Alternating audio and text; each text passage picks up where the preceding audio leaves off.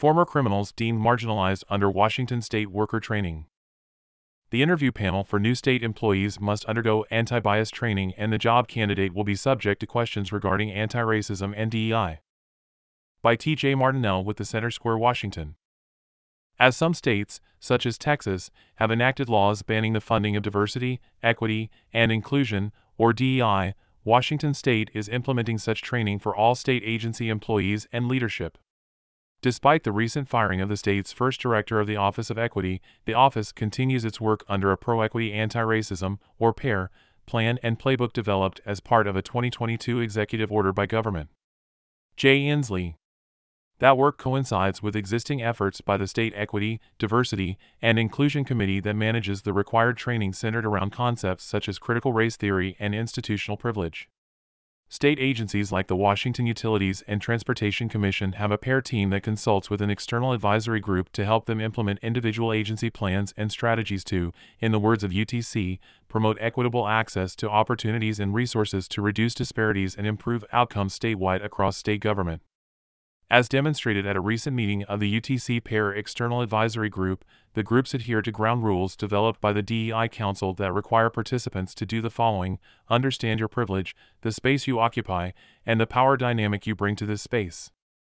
Acknowledge that systemic racism and other forms of oppression exist, and that history informs current law and policy. Actively recognize, interrupt, and dismantle white supremacy. Accept that no action is equity neutral.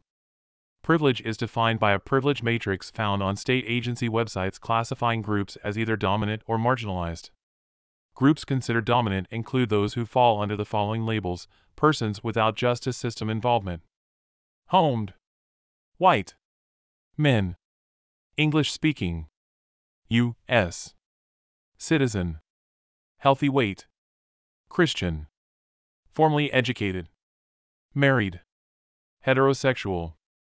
Those labeled as marginalized include people who fit the following description: non-white, homeless, overweight, convicted of a crime, divorced, disabled, intersexual, all other religions/spiritual practices than Christianity. DEI's work also includes racial equity and competency training for state agency employees and leadership. The Council defines cultural competencies as a congruent set of knowledge, skills, abilities, and behaviors that enable individuals to work effectively in cross-cultural situations. It promotes respect and understanding of diverse cultures and social groups, and an appreciation of each individual's unique attributes. Cultural competencies enable employees to respond to others in a manner that demonstrates an effort to understand subtle differences such as communication style, problem-solving, values, and conflict resolution styles. According to the UTC Advisory Group meeting, the UTC commissioners have already participated in the following: trauma-informed management training, a group reading of the books White Fragility and The Sum of Us, What Racism Costs Everyone and How We Can Prosper Together. Regarding the UTC commissioner training, UTC Director of Consumer Protection and Communication Anna Gill said, "There was certainly discomfort. These are hard topics for people. There was definitely some challenges when we were really talking about white fragility. We experience a little bit of white fragility.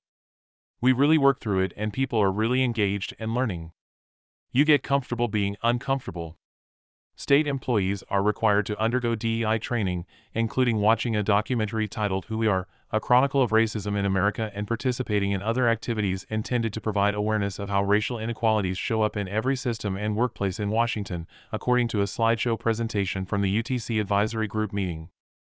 The interview panel for new state employees must undergo anti-bias training, and the job candidate will be subject to questions regarding anti-racism and DEI.